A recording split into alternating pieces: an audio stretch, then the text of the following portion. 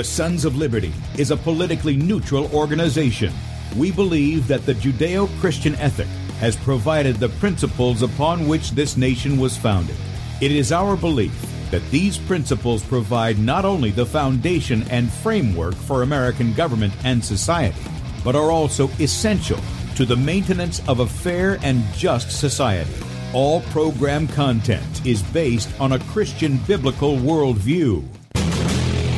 One of you said to me recently that we shouldn't rock the boat. Well, ladies and gentlemen, I want to tell you that I am a boat rocker.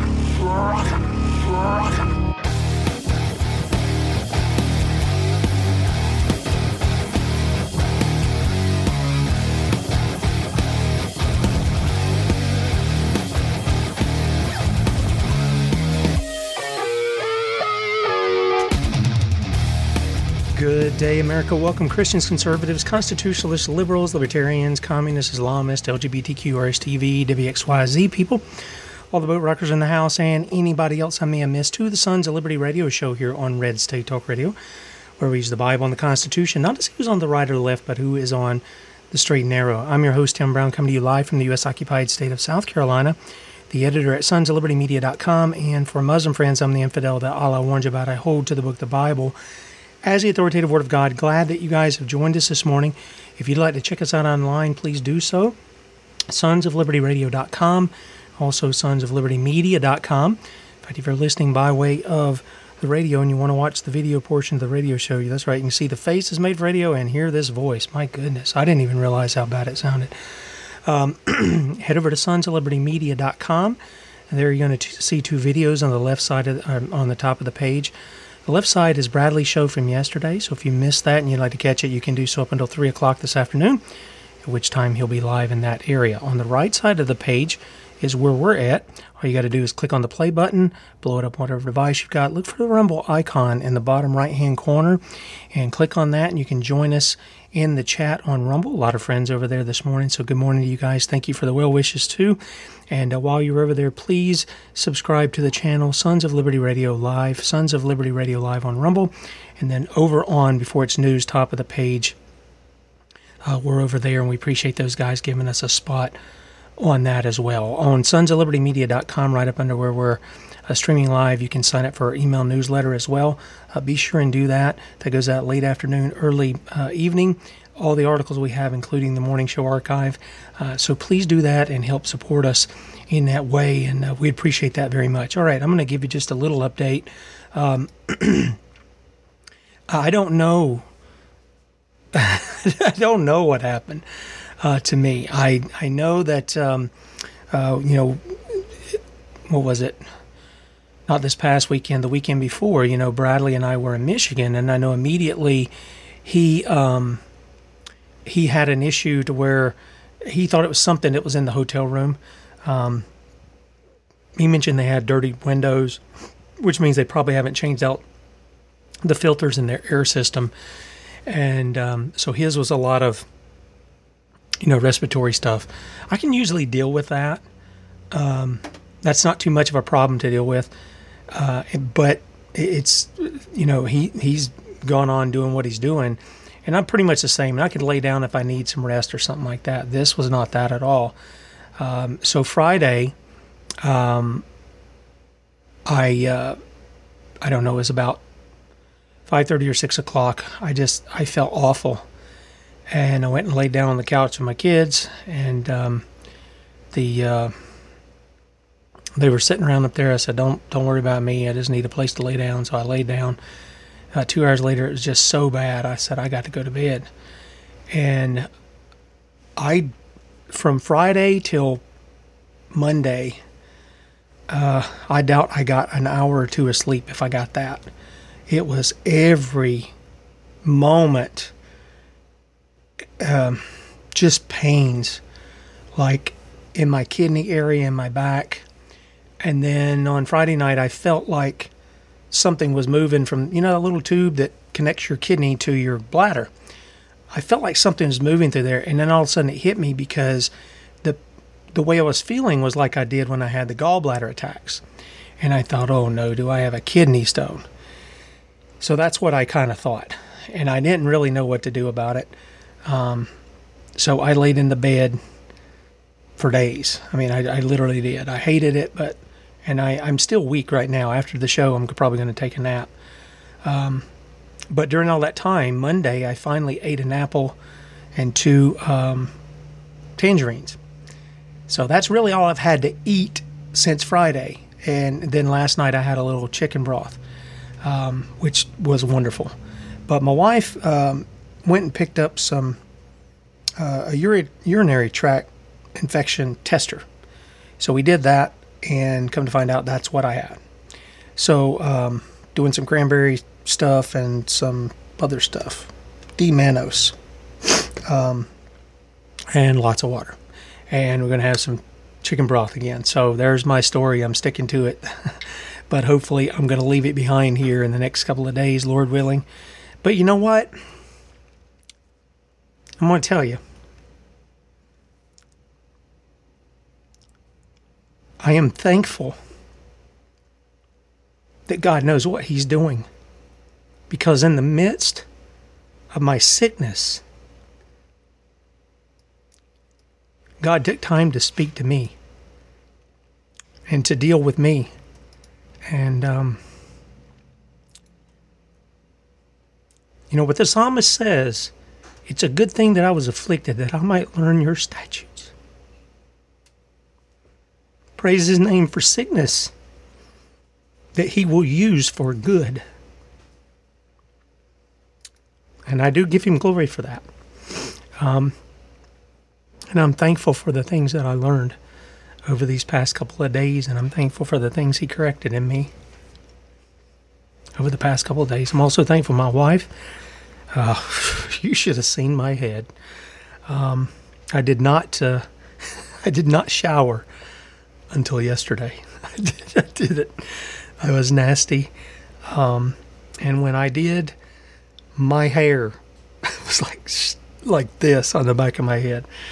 And my wife was kind enough to brush my hair out. It was a mess. But my wife is wonderful. And the Bible says, man who finds a wife finds a good thing. Indeed, more precious than rubies. Amen. During that time, I got to listen to, because there was no way I was reading anything, I got to listen to my Bible that I've got. It's sort of it's an audible thing with different actors. So it's not illustrated. It's like a theatric kind of thing. But in any way, I get to listen to it. I was listening to the Deuteronomy and Joshua, and I just began thinking about how we're forgetful. And part of that was things that, the Lord was dealing with me during this time too. How forgetful I am. And I'm not talking about in generalities. I forget stuff all the time. We all do that. But just how we forget what He's done for us and what He's done for others who've gone before us that got us to the place that we're at. Years ago, there was a paper. I was going to try to get it, and the time ran out this morning, but I was thinking about it this morning. And I might can get it here, if I could think of what it is, what the title of it was, but, this is it, I think, maybe, I don't know. But there was a guy, this was back when I was in the, this is it. But it was a long time ago. This has been reprinted somewhere. But the guy's name was Jim Elliff. And this is what he wrote. The name of the piece was Southern Baptists, an Unregenerate Denomination. Now, this is coming from a Southern Baptist. I'm not picking on Southern Baptists, okay? That's not what I'm doing. Because this can go across the board to virtually every denomination that you can see things like this in, okay? But I want you just to hear some of what he says here.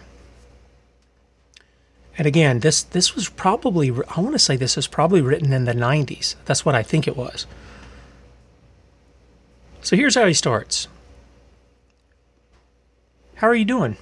Pretty well under the circumstances. What are the circumstances? Well, I have a very effective arm. It moves with quite a bit of animation, but then I have my bad leg. What's wrong with it?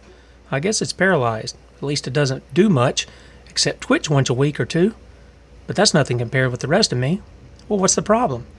From all appearances, the rest is dead. At least it stinks, and bits of flesh are always falling off. I keep it well covered. About all that's left beyond that is my mouth, which fortunately works just fine. How about you? Like the unfortunate person above, the Southern Baptist Convention has a name that it is alive, but it is in fact mostly dead. Revelation 3:1. Regardless of the wonderful advances in our commitment to the Bible, the recovery of our seminaries, etc., that's long gone the way. A closer look reveals a denomination that is more like a corpse than a fit athlete. In an unusual way, our understanding of this awful reality provides the most exciting prospects for the future if we'll act decisively. And I think, from what I've seen from the Southern Baptist Convention over the past 25 years or so, maybe 30 years since this was written, is they've not done that. There have been good men within the SBC, I'm not saying that. But what he's saying is that convention that used to tout all its baptisms while it retained very little of those people in their churches, they were dead. They were unregenerate. They were close to God with their lips, but their hearts were far from Him. And it's not just the SBC. Listen, there are many Presbyterian circles where that is the case too. Lutherans, Methodists, Charismatic, all these different names people want to put to their particular denomination. They're in there too. They're dead in their sin when they think they've been cleansed from them. The Bible talks about that as well. And as I thought about some of these things, I was reminded of Psalm 88. Now, I believe that all of the Scripture, as Jesus said in Luke, speaks of Him. So I think everywhere we go in the Old Testament, you're going to see this echo, this portrayal, this shadow, whatever you want to call it, of the Christ who is to come. And I think Psalm 88 is one of those. But I also see an application here that we can draw out some for ourselves to understand something about us. And so I want to do that this morning. We're going to play a couple of videos just to bring us into remembrance. But Psalm chapter 88, here's what we read.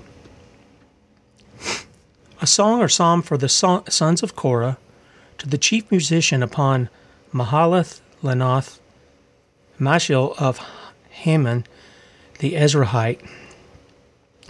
Man, I'm getting a hot flash here, sorry. O Lord God of my salvation, I have cried day and night before Thee. Let my prayer come before Thee. Incline Thine ear unto my cry. For my soul is full of troubles, and my life draweth nigh unto the grave. I am counted with them that go down into the pit. I am as a man that hath no strength. Free among the dead, like the slain that lie in the grave, whom Thou rememberest no more. And they are cut off from Thy hand. Thou hast laid me in the lowest pit, in darkness, in the deeps. Thy wrath lieth hard upon me, and Thou hast afflicted me with all Thy waves, Selah. Thou hast put away mine acquaintance far from me. Thou hast made me an abomination unto them. I am shut up, and I cannot come forth. Mine eye mourneth by reason of affliction. Lord, I have called daily unto Thee. I have stretched out my hands unto Thee. Wilt Thou show wonders to the dead? Shall the dead arise and praise Thee? Selah. Shall Thy loving kindness be declared in the grave, or Thy faithfulness in destruction? Shall Thy wonders be known in the dark, and Thy righteousness in the land of forgetfulness? But unto thee I have cried, O Lord, and in the morning shall my prayer prevent thee. Lord, why castest thou off my soul? Why hidest thou thy face from me? I am afflicted and ready to die. From my youth up, while I suffer thy terrors, I am distracted.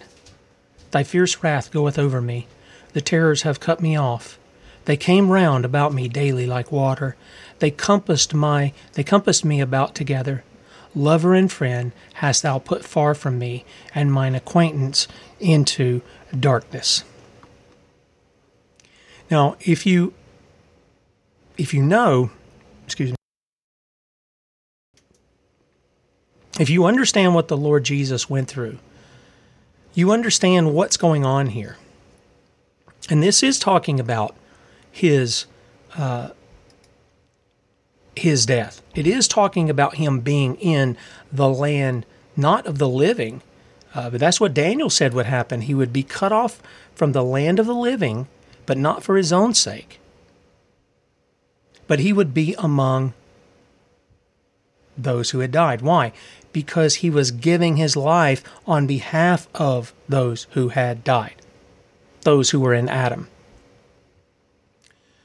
And so we see here, excuse me, these terms that are used here are terms for the grave.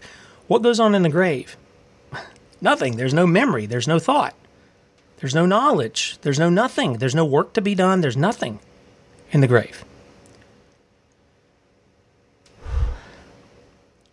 And you can see that in Psalm 6, verse 5, and Ecclesiastes chapter 9, verses 5 and 10.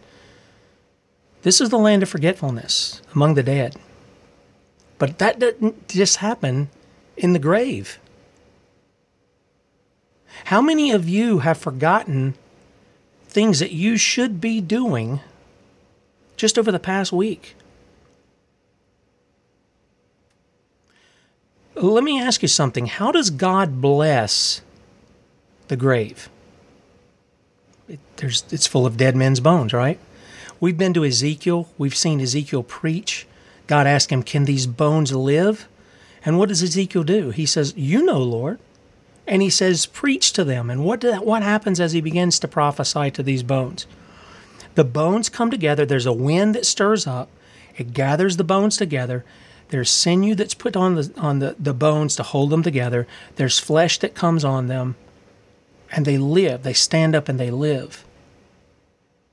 And the Bible tells us that is the whole house of Israel. We're not talking about modern-day geopolitical Israel. We're not talking about people who call themselves Jews and are not. We're talking about real regenerate people from every tribe, tongue, people, and nation across the earth who've been brought into Israel, as Ephesians 2 teaches us, and been made a part of the people of God. That's what's going on there. And so when you look to America, what do you see? I've spoken with several people, both in my area, of course, up in Michigan, some of the people, and then I hear from other people. And by the way, many of you texted and emailed and messaged and all that other stuff and called about my well-being. Let me say thank you for that, and thank you for praying with me. You weren't praying for me. I was praying too.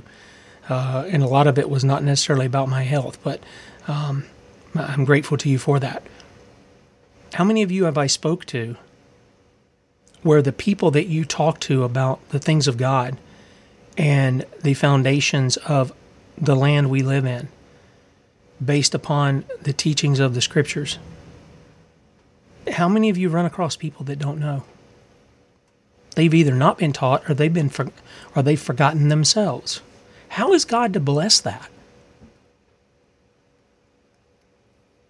I watched the show yesterday with Bradley as much as I could. I caught some of the comments. And near the end, there was a guy popped in. I forget the guy's name, but it seemed like he had Tim on the front of his name. I'm not sure. But, boy, he's in desperate need of remembrance. He said Bradley was a non-believer. Military was the only way to do this. He's an idolater. He's bought into the Q stuff. He's bought into the Trump lies. And nothing about God, nothing about the true God, nothing about the Scriptures as to how to rectify this. Scriptures doesn't say you do it with the military. And I've had some guys, pop in and they'll say, oh, we need guerrilla warfare in the streets. Really? Why aren't you doing it then? Why aren't you doing it? You don't believe what you say. No, what we need is remembrance of the one who made us. We need remembrance so that we can give him glory and so that we can uphold his commands, his statutes, and his judgments. Listen, ain't nobody else going to do it. Donald Trump ain't going to do it. He was trashing God's law and the Constitution, his time in office, just as much as this guy is who's in there now. No. When the people of God do that, a lot of people cite 2 Chronicles. They cite it all day long. But I have to ask, how many of them, among those who name the name of Christ, how many of them are actually seeking God? How many of them are turning from their wicked ways? Or are they continuing in their sin? See, there's no blessing apart from departing from sin. There's no blessing at all. If we're willing to hang on to our sin, whether it's political idolatry, whether it's the things we've acquired, whether it's our status or whatever, if we're not willing to abandon those things and seek after the true and living God, where is the foundation for blessing? Well, it's not there. It's not there. So we read that in this passage, and I began to think, again, I do believe it's talking about the Messiah. I believe it's talking about his work that he'll do. But one of the things about Jesus is Jesus brings remembrance, doesn't he? Mm-hmm. The Bible tells us that he went and set captivity. He led them away captive. He took them out of the captivity of the grave. He preached to them. He reminded them of what the Father had put before them all those hundreds of years before through the prophets. And he said he would send him, and he said, here I am. Here's the reality. Come go with me. And he led them out of there. That's what Jesus was doing. He wasn't dead in the grave. His body was. But he was alive in the Spirit, the Bible says. And he brought remembrance to his people. And he led them away from their captivity. Now, we've been over Deuteronomy 28 and Leviticus 26 so many times. Because to me, if you really want to get a gauge on where we're at, you read those two chapters. You'll get a good gauge on where we're at in the United States. And if you ask me, I think we're really in the final stage of God's judgment. Please forgive me. I'm having a really hot flash here.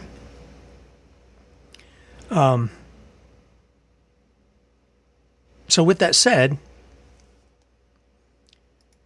it's interesting because the Bible tells us that God, when he forgives our sin, he forgets them. He casts them as far as the east is from the west. He throws them in the deepest ocean. He is one who does not bring them up against us again. Isn't that interesting? The word used for forgetfulness or forgetting goes back to the Hebrew word shakah and nasha. It means to ignore, to neglect, to forsake, or to willfully act in disregard to a person or thing. Now, God does that for our sins when he saves us. He does. He wipes those away.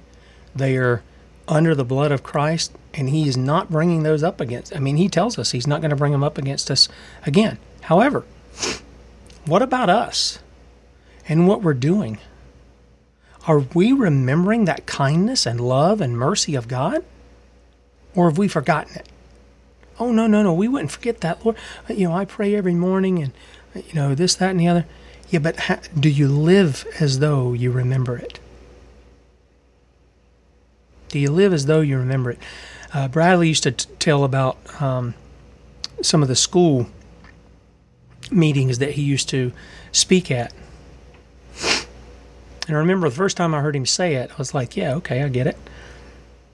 He would take those young people that were a little rambunctious and they're making noise and stuff, and he'd start telling them about men who had given their lives to secure liberty for their families and for their posterity.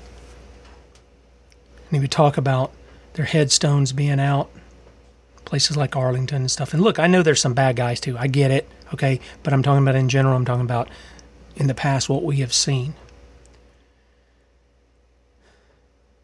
And he said, what would you do? He says, because your dad, your grandpas, your brothers, sisters, and, your brothers and uncles and all these people gave their lives in that. So what would you do if somebody went and broke their headstone, kicked it over, spray painted it or whatever? And he said without fail, in every meeting that he had, some kid would stand up and say, I'd break their head off. I'd bust their head. Why? Because they understand that there's a certain amount of respect for somebody who's given so much, that have given that ultimate sacrifice in order to secure liberty for the people that they loved. How much more the Son of God, who left everything. He didn't have to come and be among us. He didn't have to endure the stuff that fleshy man endures. And yet he did. Even the humiliation of the cross. Why? The Bible says that he looked ahead of him beyond that humiliation to the glory that was awaiting him. And he did the will of the Father. And I believe we're at that point. I believe we're at that point of following in the footsteps of Christ. We don't redeem the world. I'm not saying that. But we're to follow him. John says that we follow him. We walk in his footsteps, right? We're at that point where this is going to come to us too. And so we've got to prepare for it. We've got to keep fighting. Not saying abandon the fight, but we have to make preparations too for what's ahead. This was why, one of the big things why I spoke about men and the militia up in Michigan, which, if the Lord gives me any strength, that may be tomorrow and Friday. Maybe I'll just use that. That I've got here, we'll see. But in any case, this is a picture of what God does. So why is America in the situation it's in? It's because it's forgotten. We are a land of forgetfulness. We might as well be dead. In fact, spiritually speaking, I believe the majority of Americans are dead. And it's happened over generations. It's happened in the public indoctrination centers we call public schools. Education, well, actually, indoctrination without God. Go back and look how the children 250 years ago or more were educated in this country. New England Primer is one of the great examples of how they were trained. We still have one that we use, with our kids. All their ABCs were tied to verses in the Bible. There were poems. There were stories of martyrs. There's all kinds of things that were part of their education. In fact, if I recall correctly, when I did an article years ago on education, that is a freedom you have as parents. You don't have to send them to the public indoctrination center. In fact, you shouldn't be. I think if you look to Scripture, there's no justification to do that at all. None. Except laziness. I don't know. And that's not a good excuse either. But when you do that, you're not following Deuteronomy 6 and teaching your own children and being diligent to put in them the commands, statutes, and the judgments of God. When I look back in writing that article, one of the things that stood out to me, and I think it was South Carolina, but it was among all of the states and the colonies before them, that basically what they had, they might have had a little schoolhouse that parents controlled, not the state or anything like that. They had a school, they had a teacher that was accountable to the parents. That was it. That was it. And the kids were taught, and there was a foundation that was built on. It was the Bible. And you know what happened? And I believe I'm recalling this correctly. This is South Carolina. Among the rural areas, 90% of the people were literate. In the cities, 95%. They were on par with London. They didn't have all the fancy schmancy stuff. And one man attributed it to the fact that fathers read the Bible at the breakfast table and at the dinner table with their families. That as they honored God, God honored them, and He blessed their children. Pretty remarkable when you look back and you see those things. Let me ask you something. How many of you are doing something similar to that? Or do you just get up and go on about your day? Don't even give a thought towards heaven. Don't ask for the Lord to bless what you do, to guide you in what you do, to help you guard your tongue, to help you be diligent in guarding your heart and your mind, to empower you by grace. How many of you get up without any thought of any of that stuff? You're in a land of forgetfulness if you do. You really are.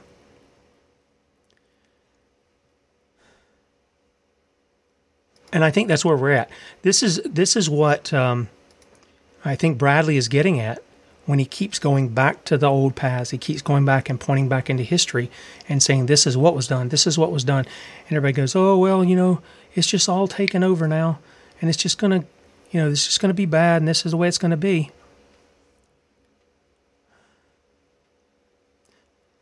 You're in a land of forgetfulness, friend.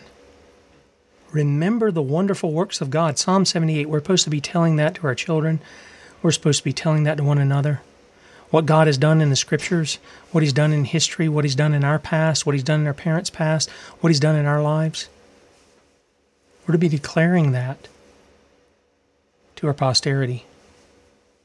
We're to be declaring that. Why? Because that is the only hope we have. We have no hope outside of that. If your hope is in a political party, if it's in a politician, if it's in some piece of legislation that's written, listen. You are in a land of forgetfulness. You're in a land of forgetfulness. Blessings cost. Let's put it that way. They cost something. For us to be the children of God, what had to happen? Well, the testator had to die, didn't he? That's Jesus Christ. So that we become the beneficiaries of what He died for. That testament that He died for. And listen, if we want to see the blessings return again, it's going to cost us something too, isn't it? It's going to cost us time, may cost us hardship. I want to take you back in time. Everybody loves this guy, and it'll save my voice a little bit, allow me to drink some water here. Everybody loves Paul Harvey, right? I remember as a kid, we used to listen to, it's still around, 1110 WBT out of Charlotte over here in North Carolina, across the line. And that's when they used to play music over there too, but they played Paul Harvey. And I used to turn the radio on just to listen to Paul Harvey. Felt like I learned something every time the man taught. And this is just a little reminder. I don't believe all our founders were, some super Christian men. I don't buy that. But there were some who, they clearly were willing to lay it all on the line. in order to stand against the tyranny that they saw, and even pledging their lives and fortunes in sacred honor.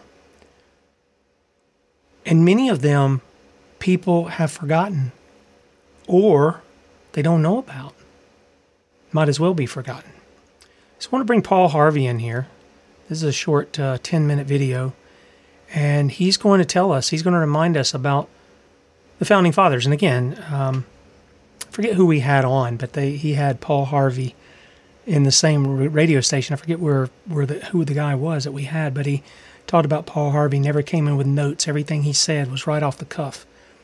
So that's the case with this. So this is Paul Harvey just reminding us of what those who came before us did so that we might have the land that we have.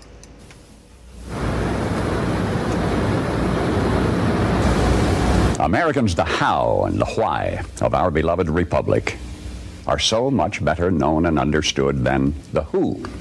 The United States of America was born in 1776, but it was conceived 169 years before that. The earliest settlers had watered the New World with much sweat. They had built substantial holdings for themselves, for their families. And when the time came to separate themselves from a tyranny an ocean away, at best it meant starting all over again after the ravages of war. Researching what you're about to hear gave a whole new dimension to my reverence for our nation's first citizens. All others of the world's revolutions, before and since, were initiated by men who had nothing to lose. Nothing to lose. Our founders had everything to lose and nothing to gain, except one thing.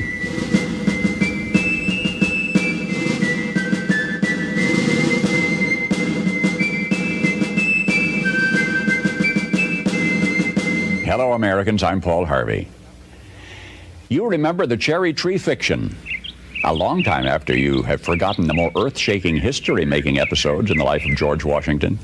You have misplaced in your memory the details of Ben Franklin's statesmanship, but you remember his flying a kite.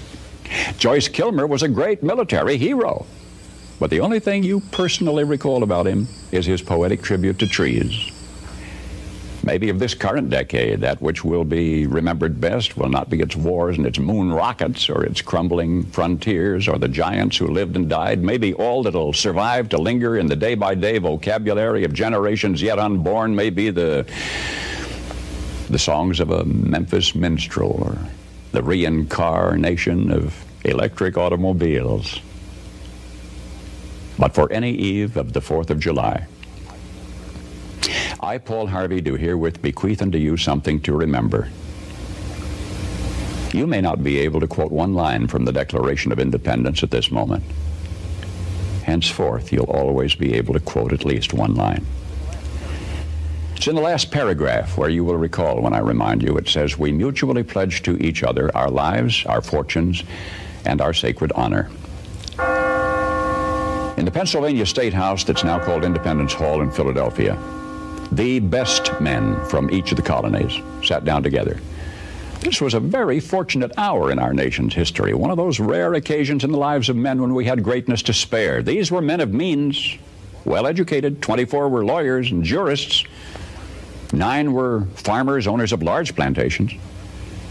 On June 11, a committee sat down to draw up a Declaration of Independence. We were going to tell the British fatherland no more rule by redcoats. Below the dam of ruthless foreign rule, the stream of freedom was running shallow and muddy, and we were going to light a fuse to dynamite that dam. This pact, as Burke later put it, was a partnership between the living and the dead and the yet unborn. There was no bigotry, there was no demagoguery in this group. All had shared hardships. Jefferson finished a draft of the document in 17 days. Congress adopted it in July, and so much is familiar history. But now, King George III had denounced all rebels in America as traitors. Punishment for treason was hanging. The names now so familiar to you from the several signatures on that Declaration of Independence, the names were kept secret for 6 months, for each knew the full meaning of that magnificent last paragraph in which his signature pledged his life, his fortune, and his sacred honor. 56 men placed their names beneath that pledge. 56 men knew when they signed that they were risking everything. They knew if they won this fight, the best they could expect would be years of hardship in a struggling nation. And if they lost, they'd face a hangman's rope. But they signed the pledge. And here is the documented fate of that gallant 56. Carter Braxton of Virginia, wealthy planter, trader, saw his ships swept from the seas. To pay his debts, he lost his home and all of his properties and died in rags. Thomas Lynch Jr., who signed that pledge, was a third-generation rice grower, aristocrat, large plantation owner. After he signed, his health failed. His wife and he set out for France to regain his failing health. Their ship never got to France, was never heard from again. Thomas McKean of Delaware was so harassed by the enemy that he was forced to move his family 5 times in 5 months. He served in Congress without pay, his family in poverty and in hiding. Vandals looted the properties of Ellery and Clymer and Hall and Gwinnett and Walton and Hayward and Rutledge and Middleton. Thomas Nelson Jr. of Virginia raised $2 million on his own signature to provision our allies, the French fleet. After the war, he personally paid back the loans, wiped out his entire estate, and he was never reimbursed by his government. In the final battle for Yorktown, he, Nelson, urged General Washington to fire on his, Nelson's, own home, which was occupied by Cornwallis. It was destroyed. Thomas Nelson Jr. had pledged his life, his fortune, and his sacred honor. The Hessians seized the home of Frances Hopkinson of New Jersey. Francis Lewis had his home and everything destroyed, his wife imprisoned. She died within a few months. Richard Stockton, who signed that declaration, was captured and mistreated. His health broken to the extent that he died at 51. His estate was pillaged. Thomas Hayward Jr. was captured when Charleston fell. John Hart was driven from his wife's bedside while she was dying. Their 13 children fled in all directions for their lives. His fields and grist mill were laid waste. For more than a year, he lived in forests and caves and returned home after the war to find his wife dead, his children gone, his properties gone, and he died a few weeks later of exhaustion and a broken heart. Lewis Morris saw his land destroyed, his family scattered. Philip Livingston died within a few months from the hardships of the war. John Hancock, history remembers best due to a quirk of fate rather than anything he stood for. That great sweeping signature attesting to his vanity towers over the others. One of the wealthiest men in New England. And yet he stood outside Boston one terrible night of the war. And he said, "Burn Boston, though it makes John Hancock a beggar, if the public good requires it." So he, too, lived up to the pledge. Of the 56, few were long to survive. 5 were captured by the British and tortured before they died. 12 had their homes from Rhode Island to Charleston sacked, looted, occupied by the enemy, or burned. 2 lost their sons in the army. 1 had 2 sons captured. 9 of the 56 died in the war from its hardships or from its more merciful bullets. I don't know what impression you had of the men who met that summer in Philadelphia. But I think it's important that we remember this about them. They were not poor men. They were not wild-eyed pirates. These were men of means. They were rich men, most of them, and had enjoyed much ease and luxury in their personal living. Not hungry men, certainly not terrorists, not irresponsible malcontents, not fanatical incendiaries. These men were prosperous men, wealthy landowners. They were substantially secure in their prosperity. They had everything to lose. But they considered liberty, and this is as much as I shall say of it. They had learned that liberty is so much more important than security, that they pledge their lives, their fortunes, and their sacred honor. And they fulfilled their pledge. They paid the price, and freedom was born.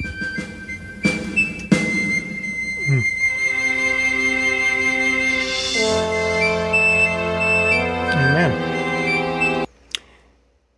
And what's happened to it? What's happened to it?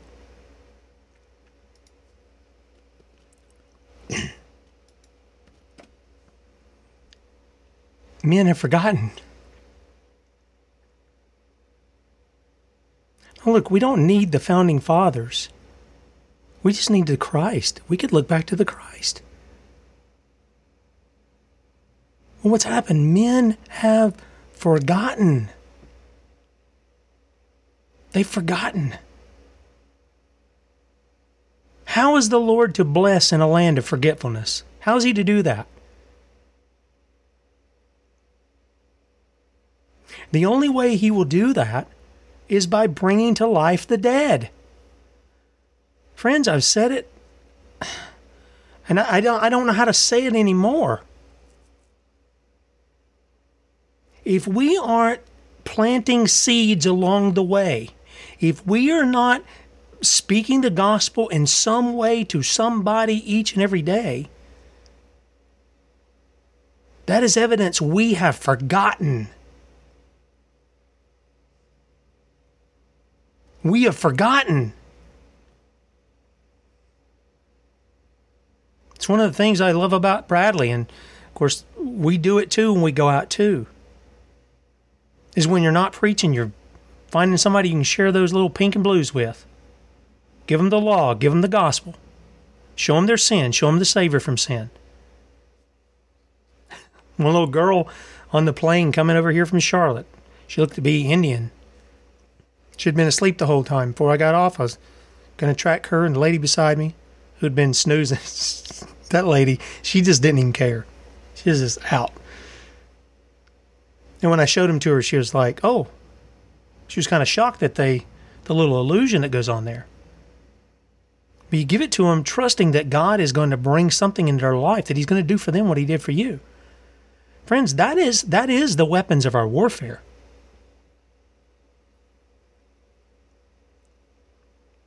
I love guns just as much as anybody else. I do. But those are not the weapons of the Christian. Not in offense, there aren't. Oh, we got powerful weapons at our disposal offensively that don't require the firing of a bullet. But I'll tell you what they do. They slay the sinner with the law of God. They slay the sinner with the law of God. And then that same law that was used to slay them all of a sudden becomes a standard before them as to what God demands. That's real love. I was thinking about this the other day. I hear people compare love and law, and they'll say, well, love is, that's New Testament, and law is the Old Testament. We're not under law and blah, blah, all this stuff. They mix up what law is being talked about. We're not talking about ceremonial law or any of that stuff. Colossians tells us that was nailed to the cross. The commands and ordinances were nailed to the cross of Christ. But I want you to listen to what Jesus equates love to being. Listen carefully. When the guy comes to him and he says, what's the greatest command? And he says, love the Lord your God with all your heart, soul, mind, and strength. And the second is like it. Love your neighbor as yourself. On these two commands hang all the law and the prophets. Why does the Bible tell us that there's no law against love? Because love is the fulfilling of the law. Tim, you talk a lot about law. Bradley talks a lot about law. Yeah, because it's integrated with the gospel. You're not saved by law. But if you want to know what real love is, you look at the law. It tells you. If you love your neighbor, are you going to steal from him? Are you going to commit adultery with his wife? Are you going to covet his wife, his house, his manservant, maidservant, the stuff he's got? No, you're not going to do that. Are you going to perjure yourself against him? No, you're not going to do that. Are you going to kill him? No, because you love him. You're going to do all the positive things there. You're going to encourage his marriage. You're going to encourage, speaking the truth. You're going to ensure that if somebody's out to steal his stuff, you're going to look to stop it. You're going to honor your parents. That's love for them. And Jesus said, New Testament, he told the Pharisees, the man who won't honor his parents is worthy of death. That's a big deal. Oh, what about loving God? Oh, I love you, Jesus. Praise Jesus. You see the people do that, and then when they go out, they act like Jesus isn't there, like he isn't seeing what they're doing. What does the Bible tell us about loving God? Don't have gods before him. Quit making those carved images, bowing down, worshiping them, taking his name in vain, not keeping the Sabbath. I mean, it's pretty straightforward, isn't it? And yet people have forgotten. We become a land of forgetfulness. And I want to tell you, we're not going to straighten things out politically, by political means. That's not how we're going to straighten it out. I do believe that we are the means and the hands and the feet of the Lord in doing things. Don't get me wrong. I do believe that. Many of you are being that. But you don't have in mind, at least the people that I've talked to, you don't have in mind that this is a political solution. It is a solution of pointing those who've been violating the law, those who've been forgetful, to call them back to remembrance, to put the law in front of them, to call them to repentance. See, that is a work too. That's what the prophets were doing in the Old Testament. Yes, it's spiritual, but it affects things politically, does it not? Why were the prophets going before the kings? The kings had departed from the word of the Lord. We read the other week about King Agag. Why did Samuel come to Saul? Because he didn't destroy the Amalekites? Why did he do that? Because Saul had disobeyed. He had ignored. Remember I told you that was a definition for the word forget, the Hebrew word forget. He had ignored the word of the Lord, and he did his own thing, and he let some of the best of what the Amalekites had and the king live and all this other. And Samuel had to come back and say, you're not loving the Lord. You're not honoring God. You did the exact opposite of what he said. Your partial obedience is total disobedience. And as a result, the kingdom was taken away from Saul. Now, this message doesn't just apply in America. I was thinking of when we had Anne, the lawyer from over there in England, and she was telling us about England's history. Now, the Queen is supposed to uphold the laws of God. This message is for every nation on the face of the earth. It's not just the U.S. You're just getting kind of our spiel of it. But I bet if you go back in your history, you'll discover that forgotten history where God was at work in your land too. Remember it. Give glory to God. Repent. Turn and see what the Lord will do. If he'll do it in the lives of the individual, you don't think he will do it in the lives of the nation? Oh, Father, grant us repentance. Grant us remembrance. Grant us of your Spirit to give us a true conviction of sin, a hatred for it, a desire to mortify the deeds of our own flesh, and see you glorified. May we decrease and may you increase, even as John the Baptist rightly said. That's my prayer. This is the thing I've been praying even from my heart over the past couple of days, and I hope it's the cry of your heart as well. Again, thank you for your prayers. Lord willing, we'll see you in the morning at 6 a.m. Bradley be with you at 3. Talk to you then. See you.